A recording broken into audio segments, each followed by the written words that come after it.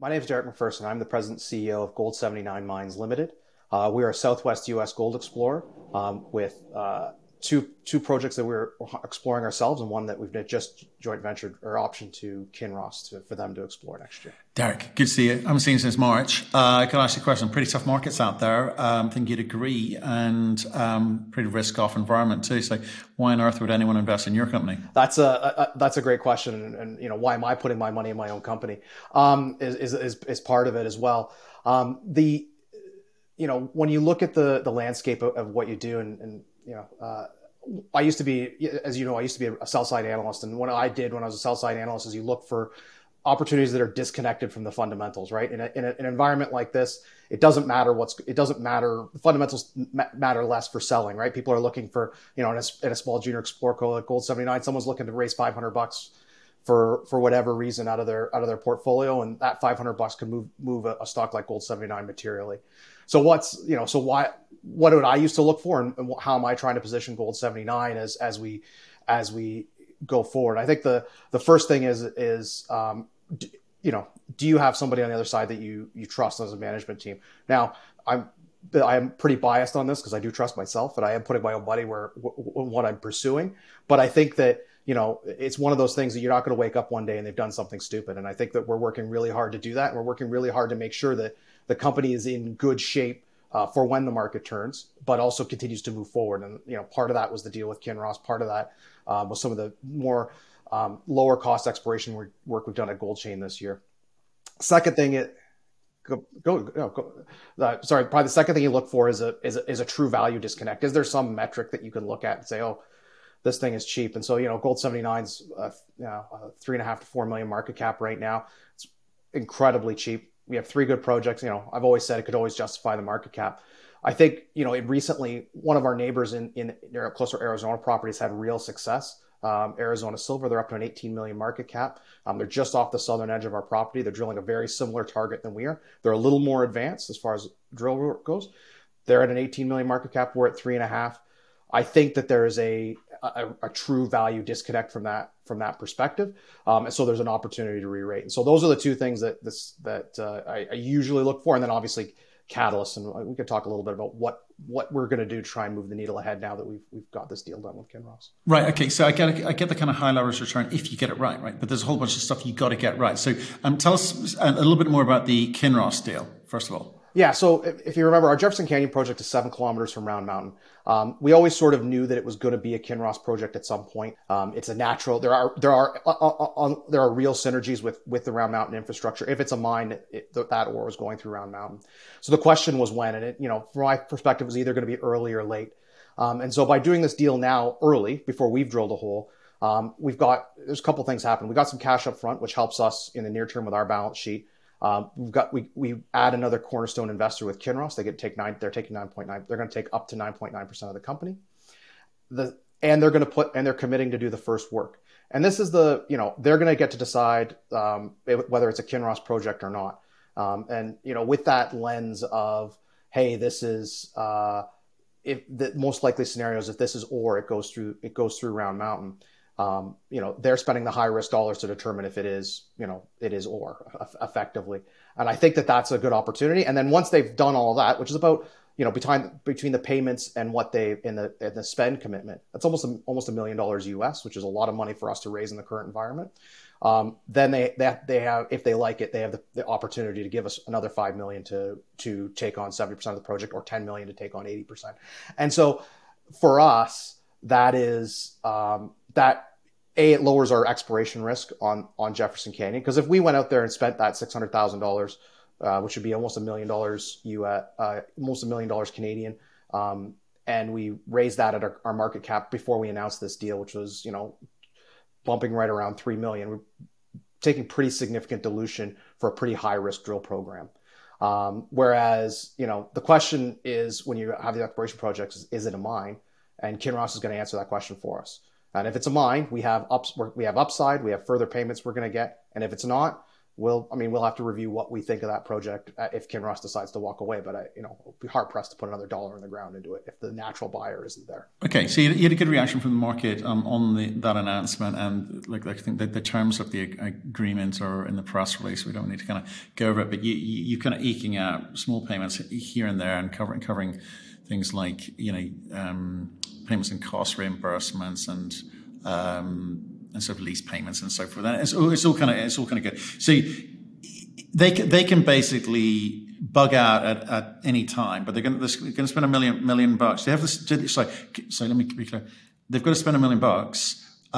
Got 4 years to do it with a 2-year extension. But can they stop at any moment, or do they need to spend that full $1 million? So the $1 million, it's $325,000 to us. Directly to Gold 79 and $600,000 US into the ground, just to clarify. But on that $600,000 US, if they don't spend all $600,000, which would be a small drill program based on what we've costed out for there, if they don't spend that, they have to pay that out to us in cash. I think my view is that they'll spend it. I think I think that they've done a lot of work on the project just as we have. This wasn't something that happened overnight. This is a 19-month process. We did our site visits in May for it, so it's something that's been, in the works for a while. And I think that's, I think they know where and what they want to drill to figure out whether they've got, a ore body of sufficient size to go through the effort to permit it into a mine and run it through Round Mountain. Okay, so it's early days. We see lots of these deals where small companies get a mid-tier or a large company step in and they kind of option this, and they've got lots of options and lots of projects all around the world. If they decide not to go forward in any way, shape, or form, what does that say about the viability of your company as a whole? Well, I think that's the important part for us, is that we didn't.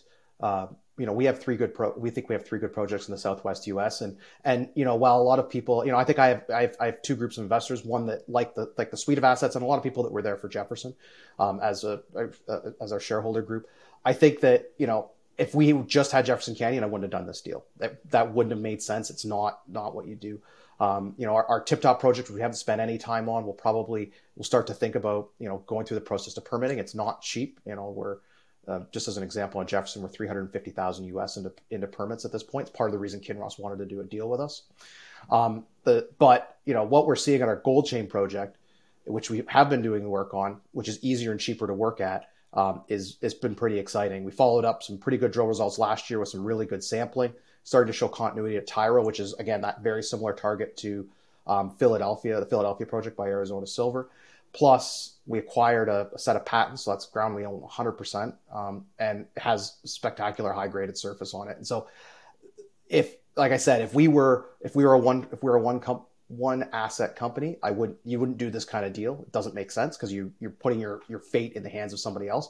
I think that we have other assets that make sense, and if Kinross finds something that they really like, it's kind of a bonus. And if they walk away, that's $1 million of shareholder money that I didn't spend determining that a project wasn't viable for the long term. I suspect that they won't walk away. There's 145 drill holes in Jefferson Canyon. They're just trying to prove that it has continuity at depth, I think, with their right. Okay. So if they stay on board, they get they got to give you $5 million for 70% of the company. They can option another or 10% for another further $5 million. And if you get, I think you took about what was it? If your interests are diluted below 10%, then that converts to 1% NSR. Okay, so that's let's park that up with like I said, the market being what it is. No one wants to go and raise capital in a market like this. In terms of how you move Tip Top and Gold Chain along, are you looking to do similar types of deals? Or do you have to sort of take control of that and actually start spending some money on those? I mean, how are you playing this market? Well, I think that in the case of Jefferson, there was a natural partner. Whereas, with Gold Chain and Tip Top, I think I said this in our first interview. I'm very pragmatic. If someone comes up and offers me a fistful of money to do something to take over a project, I can take that fistful of money and turn it into something else, or go to another project, or return it to shareholders, or whatever. There's lots of of options. I think, our plan right now for what we have in front of us is we're going to focus on Goldchain. As I said, it's cheaper and easier for us to move it forward. So in the current market conditions where capital is hard to come by, it makes it a little bit easier. And then, we're going to start looking at permitting at TipTop because I think we can create some value there with that. But we've been entertaining offers on TipTop on joint venture opportunities. None of them really were enough to justify what we think the project is. So we've sort of, we haven't, jumped at any of those just yet. And then as I said, on Goldchain, I think I think we have a significant opportunity to prove that it has multi-million ounce potential, and it's on us to start demonstrating to the market that it has that potential, or prove that it doesn't, and go find something else to explore. Right. Okay. So how do you kind of manage this? Because it seems like in this environment, you've got to be so careful with every dollar, with almost every decision, because it's it could be terminal or time delaying, which in effect is terminal. So I noticed the release on Tavish project. You're just trying to sort of tidy the balance sheet and kind of look busy without necessarily spending a ton of money. It seems. So, what can you tell us about what went on there? Yeah, so that was a sort of in 2019 the company shifted away from its Mexican. It was a Mexican focused company. It shifted away from that to the Southwest U.S. And so that was sort of a legacy position. We had been working with Minorum, who we optioned the project to, and who now Fortuna is exploring it. We had optioned that to them in 2018 or 2019. It was a residual 20% interest. It was capped upside. There was no, and so it was easier for us to get it. It was more beneficial for us to get $200,000 now than maybe $1 million never. And so that's how we approached it. And like any deal, you got to have two willing parties. And Minorum they wanted to consolidate it. They saw an opportunity to consolidate as well, and so it made sense from that perspective. And so that was just, and frankly, we have to maintain a Mexican sub to hold that property. There are it's just costs and time that we don't have that we can focus elsewhere, and so that was part of the reason for that. Additionally, and so then, how do you take that? So that's, it's $200,000 Canadian, not a ton of money, but it's money in the door. And for something the market's obviously not giving us value for anyways. And to be honest with you, at $3 million market cap, or just over $3 or $4 million market cap, not giving us value for much. But I think that opportunity, again, those are things that took a year, right? I was CEO just over a year when I first started talking to Minorum about dealing with that. So these things take time, and so you've always got to be thinking about them and moving them ahead. And so, but those, this little bit of money, so we got some money from Kinross. We're going to get some money we have some money from Minorum. It shores up the balance sheet, puts us in a good spot, and then now we're going to focus our efforts and the limited resources we have on Goldchain. Right, and you also raised some money back in August, like $500,000. No, right? So what actually happened, was there? We didn't raise that money. I had the deal done. I had all $500,000 placed. So in July we were talking with Kinross. Kinross I thought we were pretty far apart on terms. I couldn't wait any longer from a corporate point of view, so we needed to raise money. So we went down the road to raise that money. Kinross came back with these terms that we could accept. And that, unfortunately we couldn't, one of the caveats to closing a financing or opening a financing is that if you have material non-public information. So when we opened the financing, we didn't. When we closed, before we could close it, we did.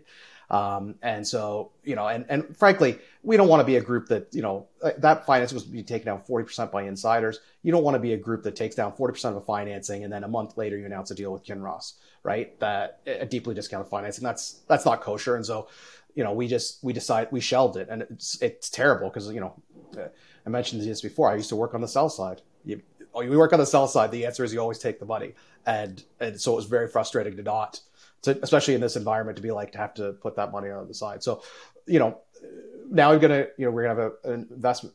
Kinross is effectively the lead owner on X financing. So we are probably going to have to execute a small raise in the medium term. We don't have to, but the markets has reacted positively. So we'll do a small raise, and that probably definitely gets us some drill prep work at Gold Chain and may even get us a small drill program there. So what about timing? Timing is a really, really important for all of these things, luck and timing, right?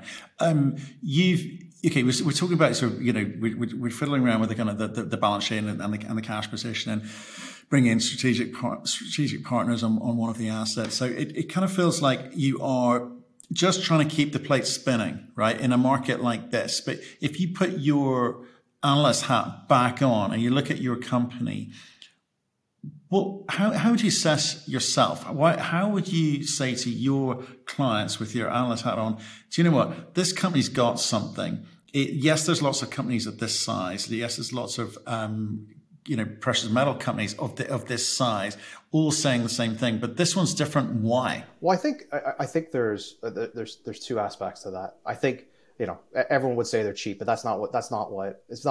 cheap isn't what gets you, what makes you money. Cheap is the state you're in. I think there's two things. One, I think we've shown that we're very pragmatic on how we manage the company, how we work the assets, and how we move things ahead. Right. This deal with Kinross, the deal to sell our residual interest to Vici, those are things that let us get cash in the door and I'm going to describe it as a less dilutive basis. All forms of finance are dilutive in some way, shape, or form, but there's less. These ones were less dilutive. Calling them non-dilutive would be incorrect. So I thought these were less dilutive than us going to raise the money ourselves. The second thing is that with these sort of these pragmatic things that we've done, or these practical things that we've done to keep, as you said, keep the plate spinning. It positions us well to go actually to go generate news. The thing that converts a company from cheap to not cheap is catalyst. It's the fact that you're going to go do work, the fact that you're demonstrating value. And I think, if we can position ourselves with, the next step is to position ourselves to be able to be drilling at Gold Chain. And then all of a sudden next year in 2023, we've had all financing dependent, but we could drill at Gold Chain. We have targets on the patents. We don't have to permit. It's very quick. And, hopefully Kinross is drilling at Jefferson Canyon and they get some love there. And now we're drilling 2 projects. And I think that's something that we, for investors. And if you're coming in now, that's what has potential to re-rate the stock from what we've already described as cheap. How do you get not cheap is the question, and how investors make money. And I think those are the things that, what I worry about with a lot of small companies is that, what happens with these companies and is that, management isn't getting paid. Payables start to run up, et cetera. Right. And then all of a sudden that first raise coming out of the gate is basically to deal with all of those, as soon as the market turns. Let's say the market turns in January. Let's all hope. The market turns in January. And the first raise coming out of the gate, all of a sudden you're $300,000-$400,000. Let's say you're raising $1 million or $2 million. The first $300,000-$400,000 is just going to clean up the balance sheet, right? And so these small things that we've done have allowed us to clean up the balance sheet and have from a payables perspective, and have us in good shape, going into what we hope is a market that will turn sort of in the near term. And what are the things that are in your control or in your toolbox that you can do? Because we've seen in other sectors a lot of M&A, a lot of roll-ups happening out of necessity, partly because it's a nice news item, partly because it sounds like a catalyst for change, when the reality is maybe somewhat different. Precious metal's been under a lot of pressure for 18 months now. I keep saying it, the normal rules don't apply for gold at the moment, despite what the gold bulls hope. So for companies like yours, maybe whether you're talking about Nevada or down in Arizona, there's a lot of companies talking the same game. Do you guys have to get together and say, do you know what, maybe we just haven't timed this right? We need to do something big here. 1, to survive, 2, to kind of maintain shareholder value, or however you look at it. But how are you viewing it in terms of like the last resort options available to you? I think M&A is something at the beginning of this year, we all knew the market wasn't going to be spectacular. I don't think any of us thought it was going to be that as bad as it was. I've spent time talking to my peers. I mean, there's probably 50 to 75 Southwest US sub 20 million market cap gold explorers. If you take Idaho, Nevada, Utah, Arizona, kind of group those together. So I started talking to my peers about, hey, let's, maybe I've got projects, you've got a little bit of cash, or I had maybe at that time I had a little bit of cash and they had projects. And the idea being that, maybe, 1 + 1 at least equals 2, but maybe equals 2 and a bit. And from this perspective, we can, do something for shareholders. I also, like I said, I knew this Kinross deal was coming for 19 months, right? Or we were working on for 19 months. So it wasn't like it was a surprise when it arrived. And so you're thinking to yourself, okay, having just one project that you're exploring is not necessarily the best spot to be in. Now we still have 2, so that's fine. But I think I am open to those ideas as long as we can find, it's got to be 1 + 1 = 2 and a bit. And I think that's the issue with a lot of these, a lot of the junior M&A is that there's always social issues, right? People like to keep their jobs. Change of control payments generally pretty high. And so you have 2 underfunded juniors get together and you have $500,000 in change of control payments that doesn't work.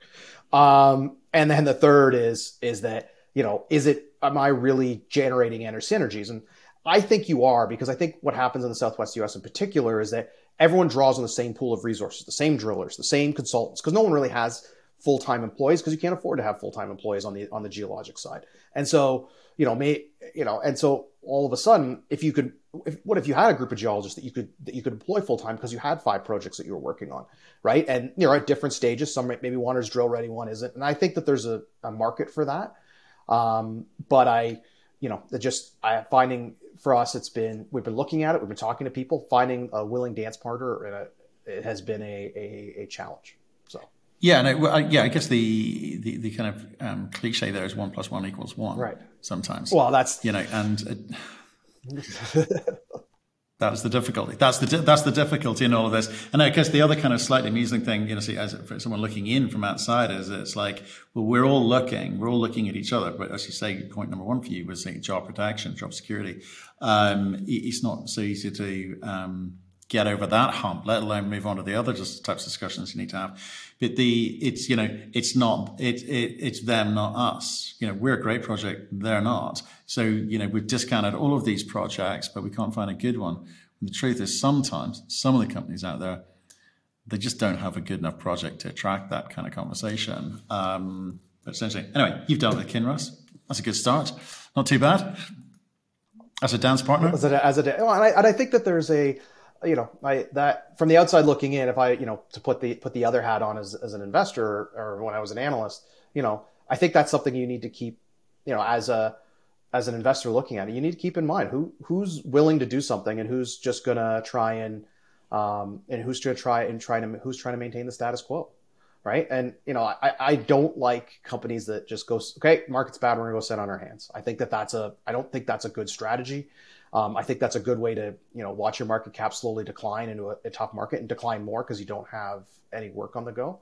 I think you always, I think the state of capital markets dictates how fast or slowly you move your project ahead. But generally speaking, you always need to be moving forward, doing something, right? To making your company more valuable for your shareholders. Otherwise, why are you there collecting a paycheck?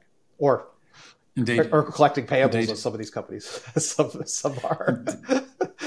Indeed. I have to say, I totally called the gold market wrong this year. I thought this would be a great year for gold. I really did. I was calling it at the end of last year. Could not have been more wrong. Put my hand up to that one, but I suspect I and several other people are in the same boat there. So with your ex-analyst hat on, and then with your CEO hat on, how do you play gold next year?